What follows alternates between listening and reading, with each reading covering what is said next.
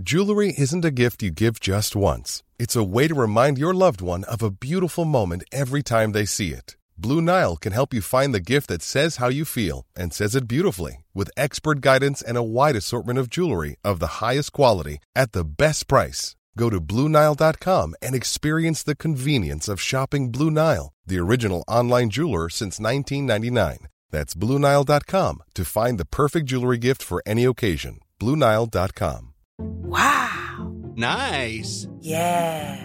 What you're hearing are the sounds of people everywhere putting on Bombas socks, underwear, and T-shirts made from absurdly soft materials that feel like plush clouds.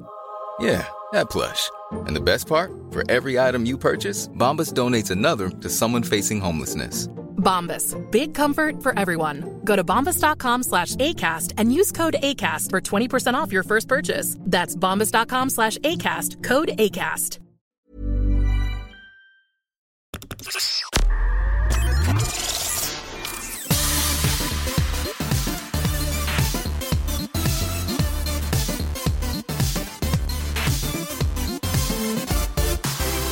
Hello, I'm Helen Arney. I'm Matt Parker. I'm Steve Mould, and this is the last of our special episodes of a podcast of Unnecessary Detail, where we share our favourite bits of the live shows we did back in April in London.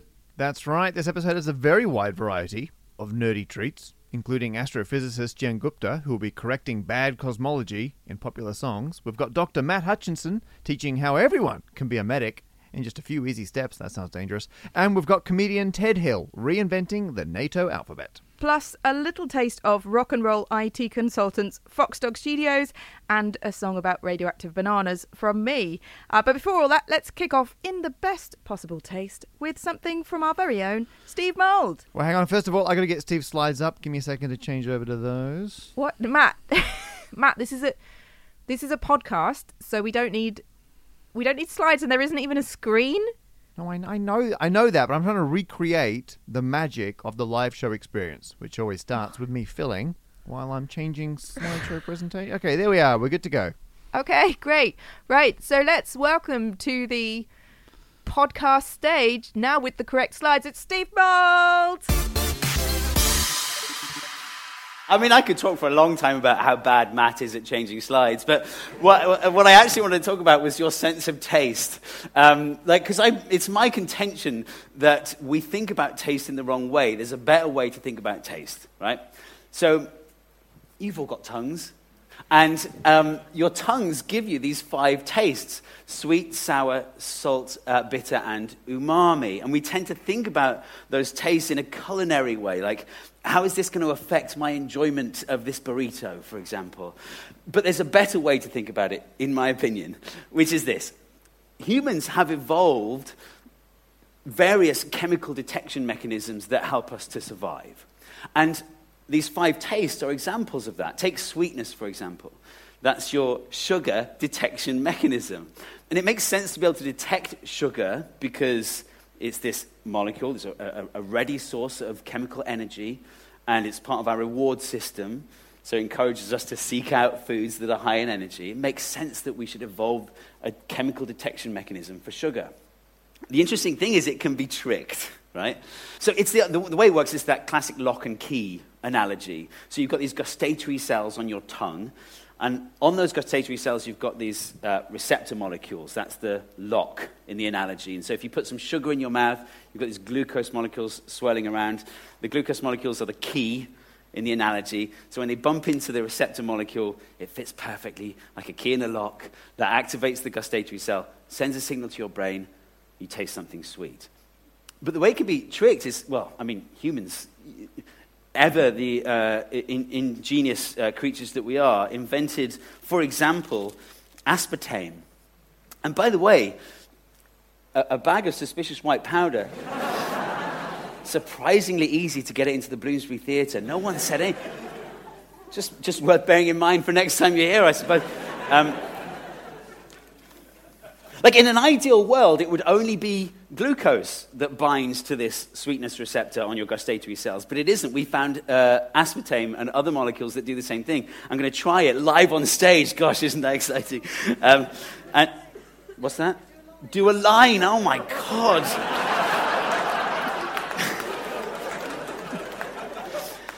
Do you know what? Because I'm on stage and there's so many of you, the pressure is immense.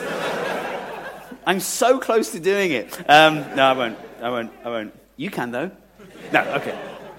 I'll just do a bit. Because it's a weird kind of sweetness. Because, for one thing, aspartame binds incredibly strongly to those receptors molecules, much more strongly than glucose does. I get this feeling of like, why am I still sensing this sweetness? It's like the sweetness is stuck in my mouth. It's a weird sensation. What's really cool, though, is that we know of at least one plant that has evolved a similar thing, the ability to create what we would call artificial sweetener.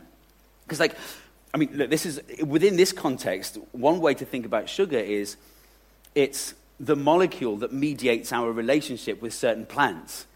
So we have this agreement with certain plants where the plant goes, look, here's a lovely little package of energy that I've put together for you, right? A little package of sugar. Let's call it a strawberry, for example, right? And you can have that little package of energy, but on one condition, you have to swallow the seeds, right? You have to go away, go far away, and do a poo, right? You have to poo the seeds out. If you poo the seeds out, you can have the little package of energy. That's the deal. But there's this one plant that has figured out a way to renege on that agreement. It's called Pentadiplandra brasiliana. It's native to West Africa. And it's evolved the ability to make a molecule, behaves in a similar way to aspartame. It binds very strongly to the sweetness receptors of primates. So it's much cheaper to make. You don't have to make as much of it because it binds so strongly. It's much cheaper to make just a small amount of this, what's called brazine, than it is to make actual glucose. So the plant saves a load of energy making these cheap molecules called brazine.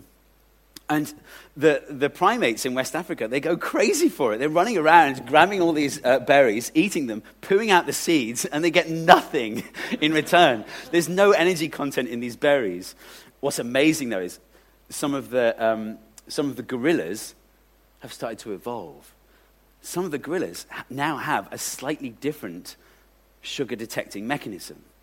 It still works with the glucose, but the brazine can't bind to it anymore. So they don't get fooled by this trickster molecule. They have this evolutionary advantage. God, there's so much to say about, like you've got sweetness receptors in your gut. It's so cool, but I haven't got time. I want to talk about the other four senses as well.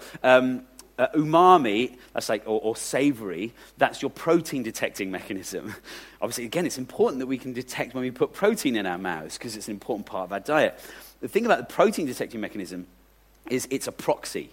Like, it's not like you put protein in your mouth and the protein molecules bind to protein receptors. Instead, it's a proxy. You're detecting a molecule called glutamate. And glutamate tends to be found in the presence of protein. So if you sense glutamate in your mouth, it's probably because you have protein in your mouth. So it works like that. But it also means that your protein detecting mechanism can be tricked as well. Like, imagine you cook yourself a nice vegetable chow mein, right? And then you add some of this monosodium glutamate, right? You add that to the dish. I'm going to try this as well. But the vegetable chow mein will now taste more hearty. It will trick you into thinking you're having a meal much more rich in protein than you actually are. I'm only going to have a tiny amount of this, but I am going to snort it. It's incredibly strong. It's a really weird sensation for me, like, for my Western palate. Like, I don't get much monosodium glutamate in my diet. The only time I really taste monosodium glutamate is when I get Chinese takeout. So it's like, the sensation is someone has taken, like, some essence of Chinese takeout and just distilled it into this pure form, and it's now in my mouth. It's very weird. Bitterness. Your bitterness taste, that is your poison detecting mechanism. What's really interesting about that is there's loads of different receptors. It's not just like, one for glutamate, one for glucose. There's all these different receptors because there are loads of different poisons out there. And what's really interesting is, like, we're in an arms race with plants, an evolutionary arms race with plants. Like, the 5 tastes are basically locked down from an evolutionary point of view. They're not changing at all. Except bitterness, which is changing all the time because of this evolutionary arms race. Like, plants don't want to be eaten, except for the fruit ones, obviously. But, I mean, and I'm anthropomorphizing the plants. Like, they don't want to be eaten, but you know what I mean. Just get off my back. It's okay to anthropomorphize things if everyone understands. So long as can we all just consent to anthropomorphize things? The plant doesn't want to be eaten, but we want to eat the plants, right? So they produce a poison. We have to evolve a way to detect the poison so we don't die. And then another plant comes along that mimics the poison. It's not actually poisonous, but it stimulates the poison receptors. So we need to evolve new receptors that aren't stimulated by the fake poison. And then a new poison comes along. It's a constant thing like that. And you can detect that in the human population. We are in flux. Like this bit of paper here was soaked in a chemical called PTC. And that doesn't taste like anything for me, because I can't detect PTC. But many of you in the audience, if you did that, if you tasted it, it would taste incredibly bitter. And that's because you're more evolved than I am. Isn't that cool? And again, like your poison detecting mechanism can be tricked as well. If you've ever put Bitrex on your nails to stop yourself biting your nails, it tastes poisonous, but it's not poisonous. Your sense of bitter is being tricked. The final two, salt and sour. Those are different to the other ones. They're not lock and key. It's not like a molecule that fits into another molecule.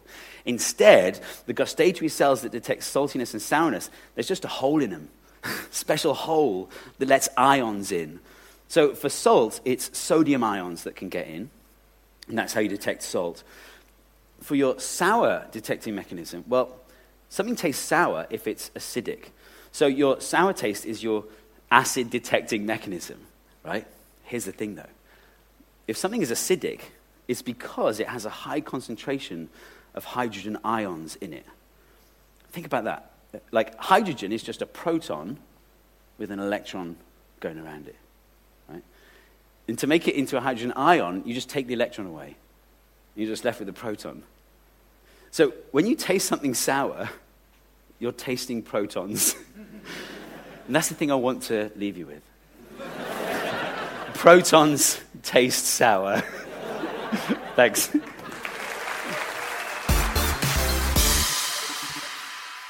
Well, I imagine that a lot of people, much like me, are now hankering for some delicious protons. Yeah. Although I think it's time to move on to our first special guest of the night. She is an astrophysicist and a science communicator. She's also a regular performer at our other science comedy gigs. And you say that, but I've actually looked up her full official title, which is the Senior Public Engagement and Outreach Fellow in the Institute of Cosmology and Gravitation at the University of Portsmouth. I feel like you could just say nerd, and it would get the same idea across. That's a good point. You know what? So, yeah, let's just hand over to astronomer and professional nerd, Dr. Jen Gupta.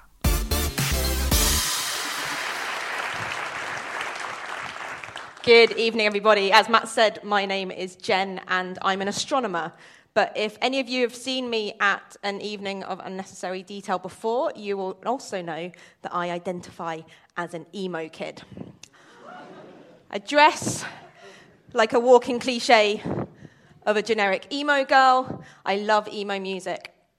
And because I'm an astronomy nerd as well, when I hear references to stars and things like that in these emo songs, which happens a lot, I find myself wondering how realistic they are, which over the years has led me to an astrophysicist analysis of astronomical references in emo song lyrics.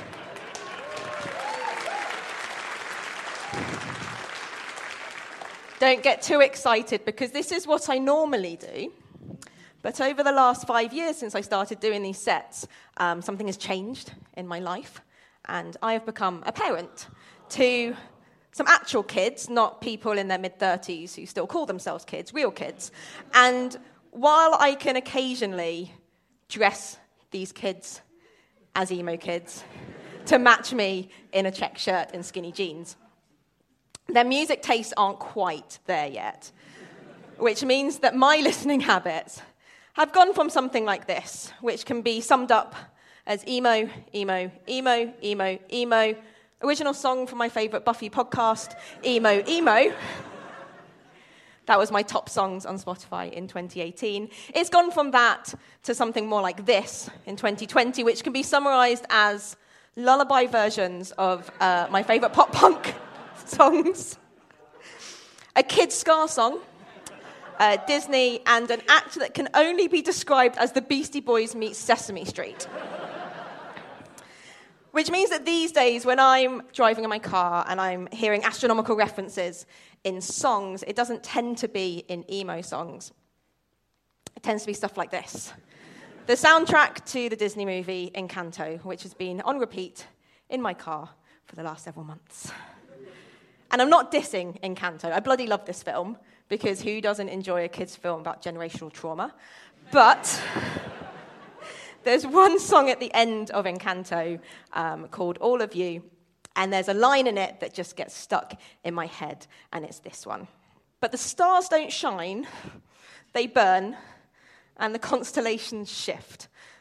So the first time I heard this, when I was watching the movie, I was like, you what? The stars don't shine, what are you on? And then I promptly forgot about it until we started listening to the soundtrack every single day in the car.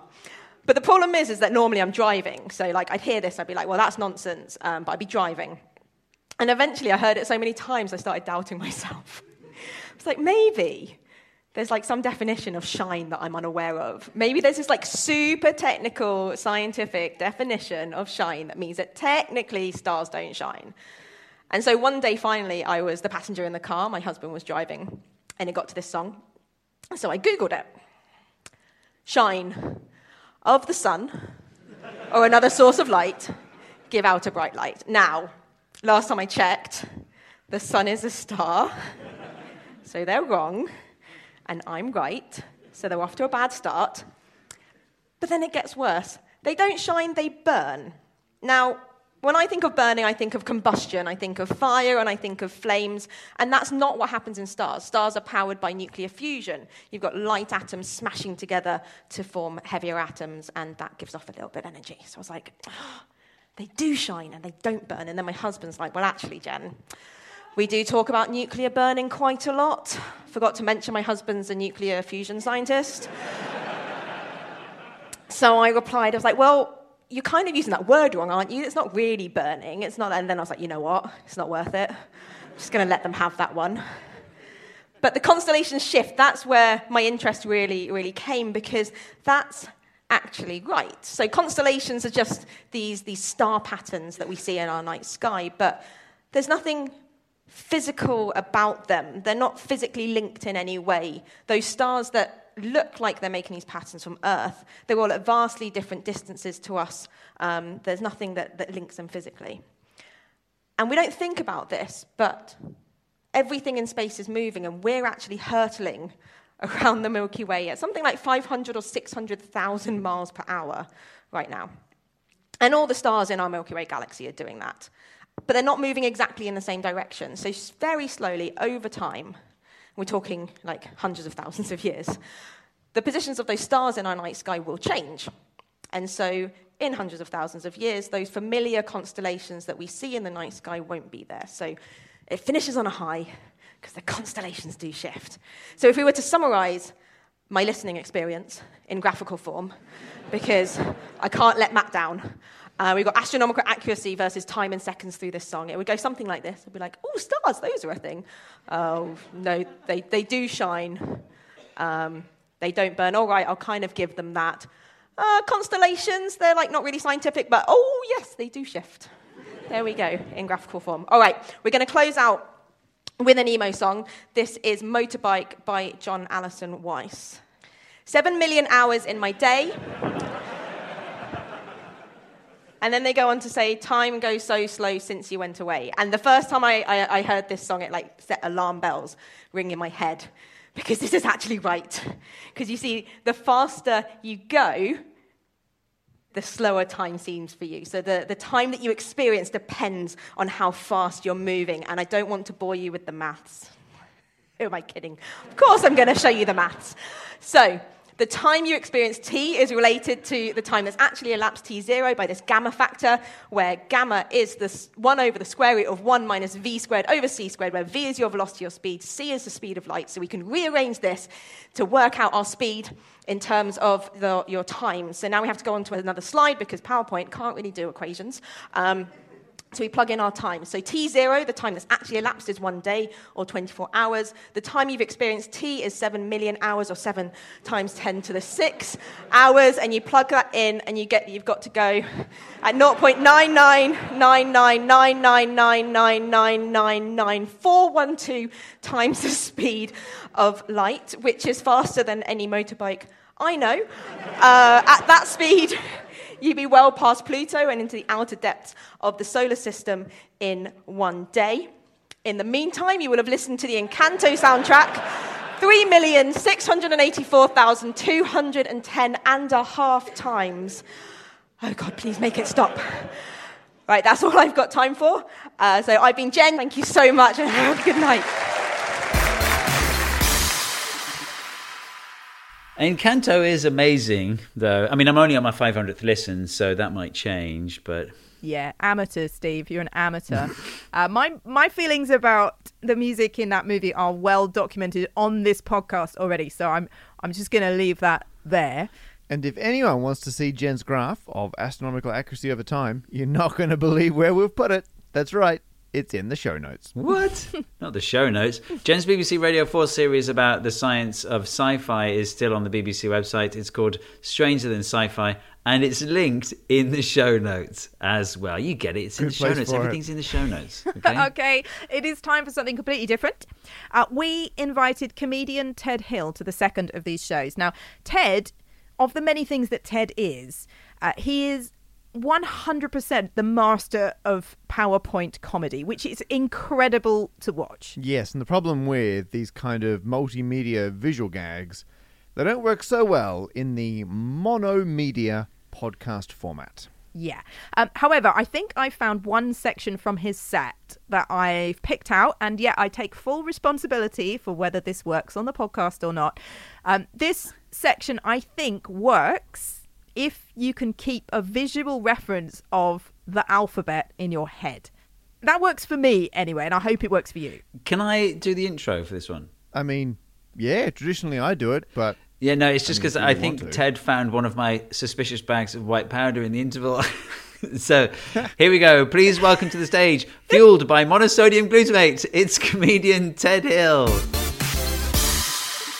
And sometimes, here's a bit of observational comedy, Michael McIntyre comedy. You know, sometimes when you do a load of cocaine to try and make graphs about US presidents, and instead you accidentally make an alternative version of the NATO phonetic alphabet. We know this, we've done this, we've all done this. Well, that's what happened to me. I've made a version of the NATO phonetic alphabet, which I want to share with you. And the idea behind this is this makes it as difficult as possible for the other person to understand what you're talking about. This is what my coke-addled brain decided would be a good use of my time. So I'll show it to you now. A is I. Then we got BCC, SAR, dodecahedrophiliac, I, Fiji, GB, heebie-jeebies, I, jeebie-jeebies, keys, leave means leave, means, Neve means Neve, OBE, pfft, keys, arsonist, saw, SAR, you up, kiss, VG with a soft F, Y! And snacks, where the X comes at the end, and ZBGBs. No, you up as a command. I forgot the alphabet then. And ZBGBs. So that's my NATO phonetic alphabet. Thank you. Please, everybody, start using it when you're on the phone. It'll be great fun. Wow, from the sounds of the audience, they'd also had a bump of the old monosodium glutamate as well. Okay. Well, if that NATO alphabet tickled your fancy and you want to see more of Ted, you can find his website and more about his regular nerdy gig that he runs in London. It's called Niche Humour, so you know what you're getting there. That's all in the show notes. And here's a treat, actually, as well. I helped him film his whole set at the Bloomsbury on the night, and we've linked to the whole thing in the show notes too. You can have a watch of the NATO alphabet and all the US president stuff and the graphic comedy stuff that we couldn't put in the podcast. And if anything's out of focus, you can blame me. Sorry, Ted. A lot can happen in 3 years, like a chatbot may be your new best friend. But what won't change? Needing health insurance. United Healthcare Tri-Term Medical Plans, underwritten by Golden Rule Insurance Company, offer flexible, budget-friendly coverage that lasts nearly 3 years in some states. Learn more at uh1.com. Ryan Reynolds here from Mint Mobile. With the price of just about everything going up during inflation, we thought we'd bring our prices down. So to help us, we brought in a reverse auctioneer, which is apparently a thing. Mint Mobile Unlimited Premium Wireless. How to get 30, 30, bit to get 30, bit to get 20, 20, 20, bit to get 20, 20, bit to get 15, 15, 15, 15, just $15 a month? Sold! Give it a try at mintmobile.com/switch. $45 up front for 3 months plus taxes and fees. Promo rate for new customers for limited time. Unlimited more than 40 gigabytes per month. Slows full terms at mintmobile.com. Hi, I'm Daniel, founder of Pretty Litter. Cats and cat owners deserve better than any old-fashioned litter. That's why I teamed up with scientists and veterinarians to create Pretty Litter. Its innovative crystal formula has superior odor control and weighs up to 80% less than clay litter. Pretty Litter even monitors health by changing colors to help detect early signs of potential illness. It's the world's smartest kitty litter. Go to prettylitter.com and use code ACAST for 20% off your first order and a free cat toy. Terms and conditions apply. See site for details. Burrow is a furniture company known for timeless design and thoughtful construction, and free shipping, and that extends to their outdoor collection. Their outdoor furniture is built to withstand the elements, featuring rust-proof stainless steel hardware, weather-ready teak, and quick-dry foam cushions. For Memorial Day, get 15% off your Burrow purchase at burrow.com/ACAST, and up to 25% off outdoor. That's up to 25% off outdoor furniture at burrow.com/ACAST.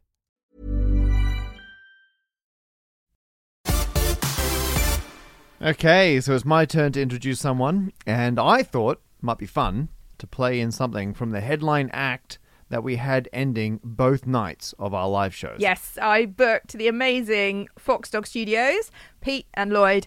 They are IT consultants and comedians and live coders and musicians, and they do it all at the same time on stage. It's completely bananas. And I feel like people just heard IT consultants and thought, oh yeah, that's their day job. Yeah, it is their day job. It's also their night job. It's always their job. They are walking IT consultants. They can't turn that on or off. And the show, oh my goodness, the show is IT Consultancy Live, really. I mean, the best description I can come up with is it was a 6 Wi-Fi router show. Yeah. It was. Yeah. I think that paints the appropriate picture. I mean, they spent 5 minutes sound checking the music part of it, and then the next 3.5 hours just making sure all the Wi-Fi routers were hooked up to the right parts of the building. If that gives you an idea of their priorities. It's not easy. What I like is they're covered in buttons. Like, their bodies are covered in buttons. Imagine 2 PowerPoint presentation clickers are doing a show, but they're human beings. Yeah. And they're in a band. And they're in a band. Yeah. Right. So the problem is that anything we want to play from their sets on either night just makes absolutely no sense if you weren't physically there. I wasn't aware that making sense was a new criteria for this podcast. Yeah, that is a fair point, but it feels like an unduly high bar, if I'm being honest. Okay. So, all right, so what we can do, I will choose a random 30 seconds of detail from one of Fox Dog's sets, and I will play it in. I'm not going to tell you what it is. I'm just going to put it into the edit of the podcast without anyone hearing it, and we'll just see what people think. I feel like that will accurately emulate the true experience. Probably will. I'm happy with that, so long as Matt answers any questions that come in from confused people on Twitter. Oh, I mean, I'll answer them. I don't know if I'll provide any additional insight, but I'll give it a go. Okay. Well, to give you a flavour of Fox Dog Studios, a very tiny taste of what they actually do. We are Fox Dog Studios, the UK's #1 IT consultancy. I'll level with you. We were under the impression that we'd been booked for the Epson printer convention that's taking place in a hotel across the street. However, we're almost certain now that is not the case. But we do believe the material we prepared will work. Over the next 4 hours, we're going to be demonstrating to some of the products we've been made. I'm one of the managing directors. My name's Peter Sun. This is my colleague over here, Lloyd Henning. In order to help you demonstrate the products, we're going to need you to connect to one of our wireless networks. I'm going to bring the instructions up again. All right, who's having a good time? All right, let's just be sure, though. Okay. Using our latest technology, we're now going to analyze this to determine whether or not you really are having fun. 78% enjoyment. That's quite high. Okay. Let's do a deeper analysis, see if we can read more into this. You're happy because your shoes fit well. Am I right? He said no, but he meant yes. Non-enjoyment. House full of rats. Only 13% bothered by that, though. Final analysis. You are enjoying yourself left or right. Okay. All right, that's enough mingling. It's imperative that we get on with the training. It's going to highlight one of the key dangers of working in any IT consultancy, and that is the persistent threat of zeros falling down from the sky and hitting you on the head. So the aim of the exercise is to move left and right to avoid the zeros. You can get hit 3 times before you die. The training begins now. Here comes the second zero. Here comes the third. Here comes the fourth. Here we go.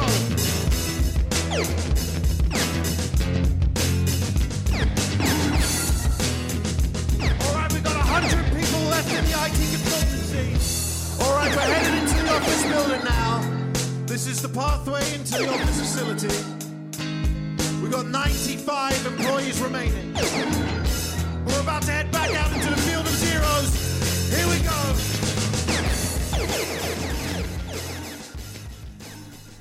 So there you are. That clip you just heard. I hope that cleared everything up.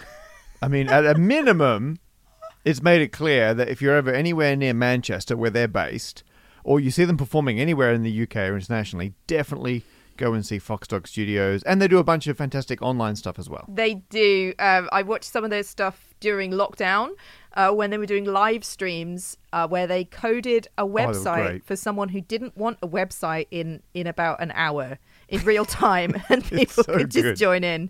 The websites are still there. They are as brilliant and as incomprehensible as my description sounds. If you want some links to them, there's a bunch of stuff in our show notes, or just search for Foxdog Studios. If you can't find them, you really probably wouldn't enjoy them anyway. All right, we're back and we've come full circle. We started the first of these 3 live episodes with a guest spot from an actual real-life doctor. And now we're handing this last guest spot over to another actual real-life doctor. Or that's what he tells his parents to keep them off his back. It's Matt Hutchinson. Good evening, I'm Matt, and as he said, I am a medical doctor, and about 18 months ago that would have got a bigger cheer and a round of applause, but whatever, don't worry, it's fine. No, it's fine, it's too late, no, and also you were right the first time not to cheer, because doctors, we are terrible people. We make money from your illness and bad fortune, so, make from that what you will. But you guys are all complicit, because if there's one thing the pandemic has taught us is that anyone can be a doctor. We are all now Twitter doctors, but you might be feeling a bit anxious that you might have missed a few classes in medical school, but I'm here to reassure you all that you can all be doctors. It's really easy. The reason it is easy is that most diseases can be broken down into one of 2 things. Either you have too much of something or not enough of it. Now, I will check at this point. Do we have any medical doctors in the room? Excellent. Exactly. Can say whatever I like. This is great. I'll give you a few examples of this phenomenon, though. For example, heart failure. Terrifying condition, sounds very bad, but one of the main problems people with heart failure find is that their body hangs on to too much water. It's literally all it is. And doctors, being creative people, we have thought of a solution for this, and that is make you piss. Literally, that's as imaginative as we can get. Just literally go to the toilet more and you'll be completely fine. By the way, I've put a picture up there of one of the key medications that is used to treat people with heart failure when they've got too much water, and that's a drug called furosemide. And this is an insight into how dumb doctors really are. If you can see that on the package it says the word Lasix, yeah, that's the brand name they decided for it. And the reason they decided it was going to be called Lasix is because it lasts 6 hours. And they wanted doctors to remember that. This is the opposite end of the spectrum, hypovolemia. So that's when your body's not got quite enough water in it. That could be for any reason. You could have been vomiting because you've celebrated too hard after smashing a stand-up comedy set.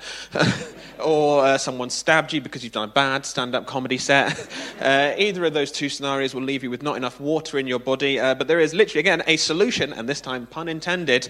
Literally, hypovolemia, one person, one pun for... I paid them to come.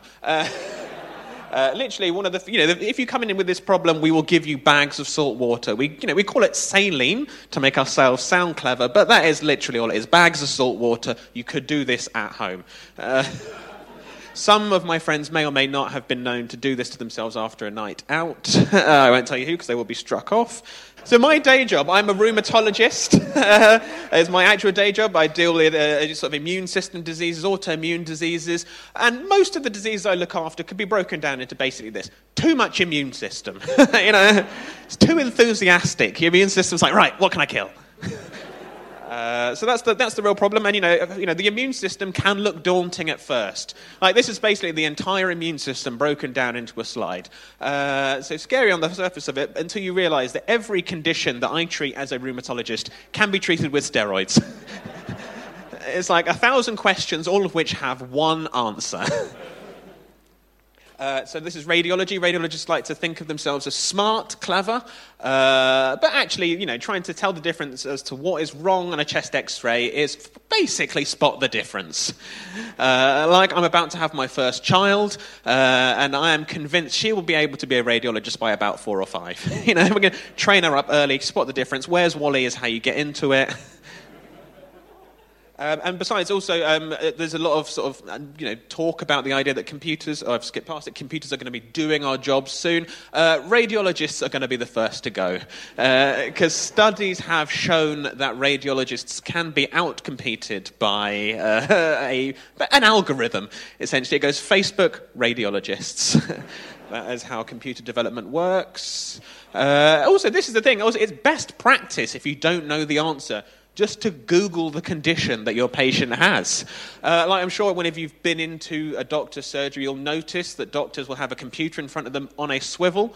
They are not typing your notes. They are just checking, oh, Christ, what is that? This doesn't work quite so much anymore now that we have electronic notes, but often during a ward round, I would have my smartphone resting in the spine of a patient's notes, and I would just be frantically Googling at the bedside. So that is, hopefully reassuring to all of you that Dr. Google is not just for patients. Now, it is said that when you go to medical school, you learn about 15,000 new words. That is a whole new lexicon, a whole new vocabulary. But then also, at the same time, we are told, dumb it down. No long words for the patients. We're patronising them. So literally, you can just go, where does it hurt? Is it ouchy? How long have you had a dicky tummy for? It's easy. And also, this is my favourite thing as well. Like, these days, obviously, we like to empower patients. There is a real move in the NHS to ensure patients take ownership of their own condition, by which I mean, leave me alone. Look after it yourself. See what you can come up with at home. Exactly. There's an app for everything these days. Applies to your health. So that is, my life has become a lot easier. And so that is basically the end of everything I've got to tell you about medicine. But as was alluded to at the beginning, I've taken a sort of sideways step these days. Because obviously medicine, I've demonstrated, is incredibly easy. I've decided to try my hand at virology. That is my current day job. So I work on COVID, which means, if for nothing else, I could come up with the next COVID conspiracy. Like, for example, guys, I could make up the fact that COVID was a conspiracy just to allow white people to fist bump each other. And no one can say anything different. Please tell no one I said that because I will lose my job. I've been Matt Hutchinson. This has been lovely. Thank you very much.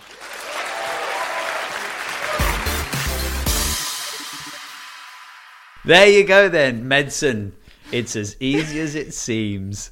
If you'd like some more of Matt Hutchinson, then check out his Twitter. That's where he's going to let everyone know the details about some shows he's planning in London this August, as well as whatever shows he's doing in the future. And the link to his Twitter, you're not going to believe this, it's in the show notes. That's right. And I think there's only one thing left from the shows that we haven't shared on these podcast episodes yet, which I suppose makes it the grand finale. Is this the one with the costumes? Yeah. Oh, hang on. Let's get real specific here, right? It's not just the one with the costumes. It's the one where you walk out on stage at the same time as me, but you're wearing a banana costume that you brought from home. You're just jealous because it looks better on me. That's not the burn you think it is. Okay, good. Now you've got that visual in your head, let's hear the song. Last night I did Tom Lehrer's Elements, which is all the elements of the periodic table to a tune by Gilbert Sullivan. Tonight I'm going to talk about my current favourite element, which is the element potassium. Any potassium fans in the house? Okay, that's dreadful.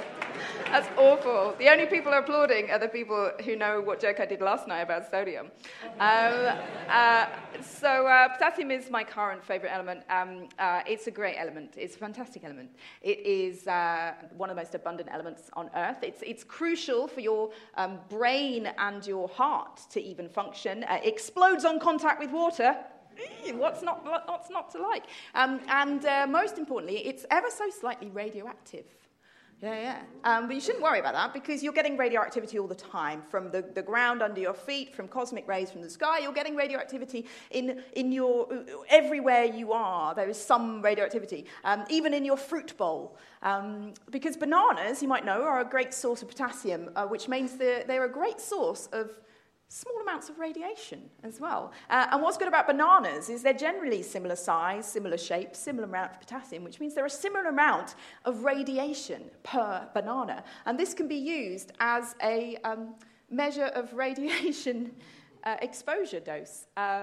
So it's not me that's invented this. Other scientists have invented the BED, the banana equivalent dose. I'll explain what it is. It is the number of bananas you would need to eat to get the same exposure as other things that might occur to you in your life, like a chest x-ray or a trip to Chernobyl or something. How many bananas would you have to eat to have the same equivalent radiation exposure? That's what it is. And it's not yet an official like SI unit, like the kilogram or something, but I'm working on it because I've written a song to try and get more attention for the idea of bananas being used as a safety measure. And I hope it's going to catch on. To help me, I can't do it on my own. I need Matt and Steve. They were originally going to be my backing dancers. It was a suboptimal use of their skills. So now they are my backing statisticians. So please welcome back to the stage, clipboard artists, Matt and Steve. Oh, hello, what have you done there?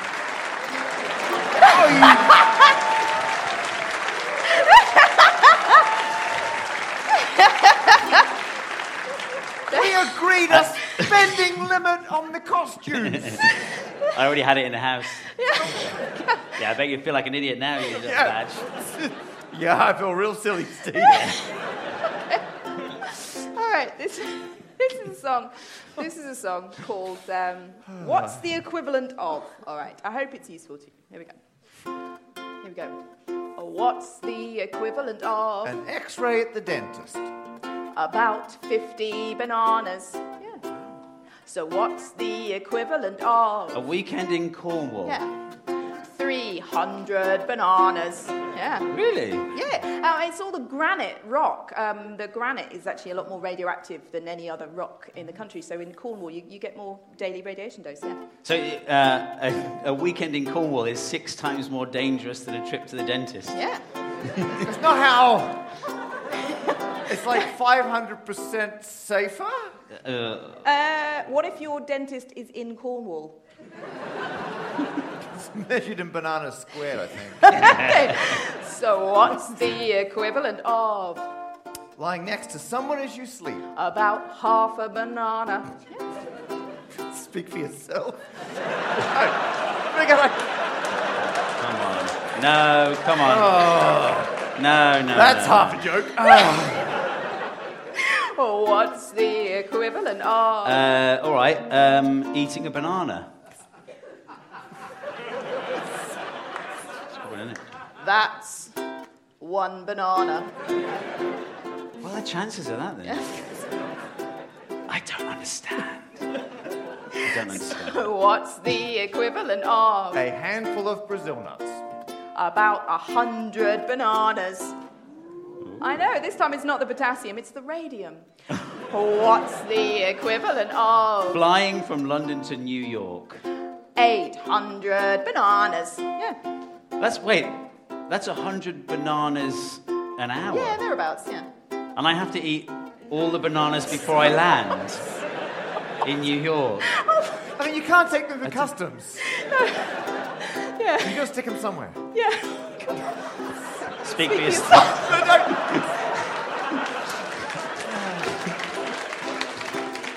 I'd missed this.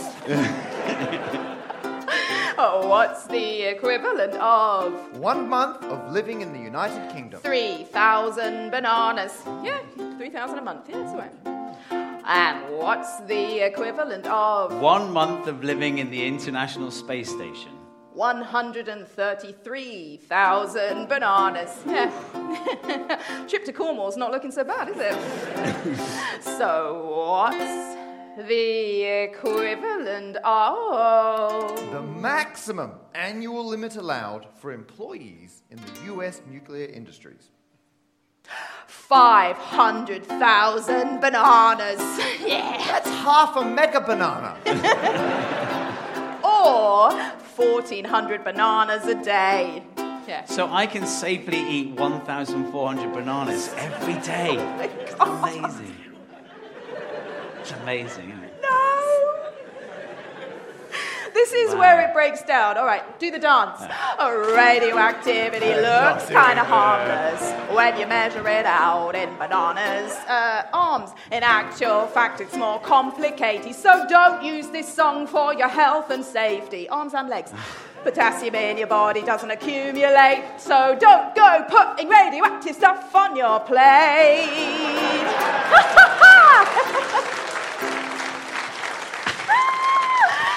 Unless it's a banana. Thank you very much. So that's the last mega mix of material from our only live shows over the last 2 years. How cool is that? It was great to be back on stage, and even better that we could share it with you in podcast form. However, from next week, we are back to the regular format. And I say that, we got one episode left in this series. So enjoy that, and then no more until we make some more. And actually, if you've got a moment to spare, please do write us a little cheeky review on iTunes. Help us spread the nerd. Maybe chuck some stars in there. That stuff really helps how many episodes we can make and how long it will be before the next series. And if you want any more detail about anything from today, like links to the acts that you've heard, a free download of my Banana song, you can find all of that on the surprisingly titled show notes. Yes, they're linked in the podcast description, and they're over at festivalofthespokennerd.com/podcast. You know what I'm worried isn't in the show notes? Because I'm not sure if we've mentioned that we're part of the Acast Creator Network. We mention it every week. Oh, we do? Yeah, and it is in the show notes as well. Yeah. Oh, yeah. Thank goodness. Pretty embarrassing you don't know that. If you want to get in touch, we're on all the social medias and on podcast at festivalofthespokennerd.com. Until next time, bye. Bye. Bye. Bye. A podcast of unnecessary detail is made by Festival of the Spoken Nerd. That's Helen Arney, Steve Mould and Matt Parker. Our series producer is Lindsay Fenner, who also produced this episode. Our theme music is by Howard Carter, and we're proud to be part of the Acast Creator Network. Thanks for listening.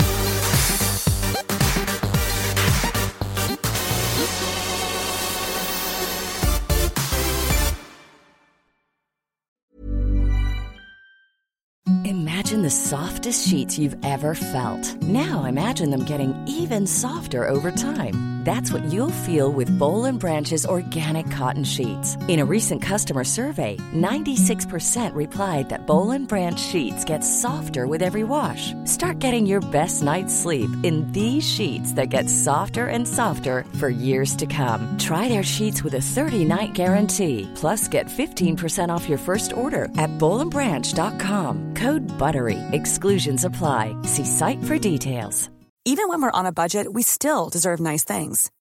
Quince is a place to scoop up stunning high-end goods for 50 to 80% less than similar brands.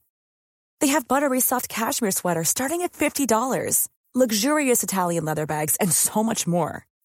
Plus, Quince only works with factories that use safe, ethical, and responsible manufacturing. Get the high-end goods you'll love without the high price tag with Quince.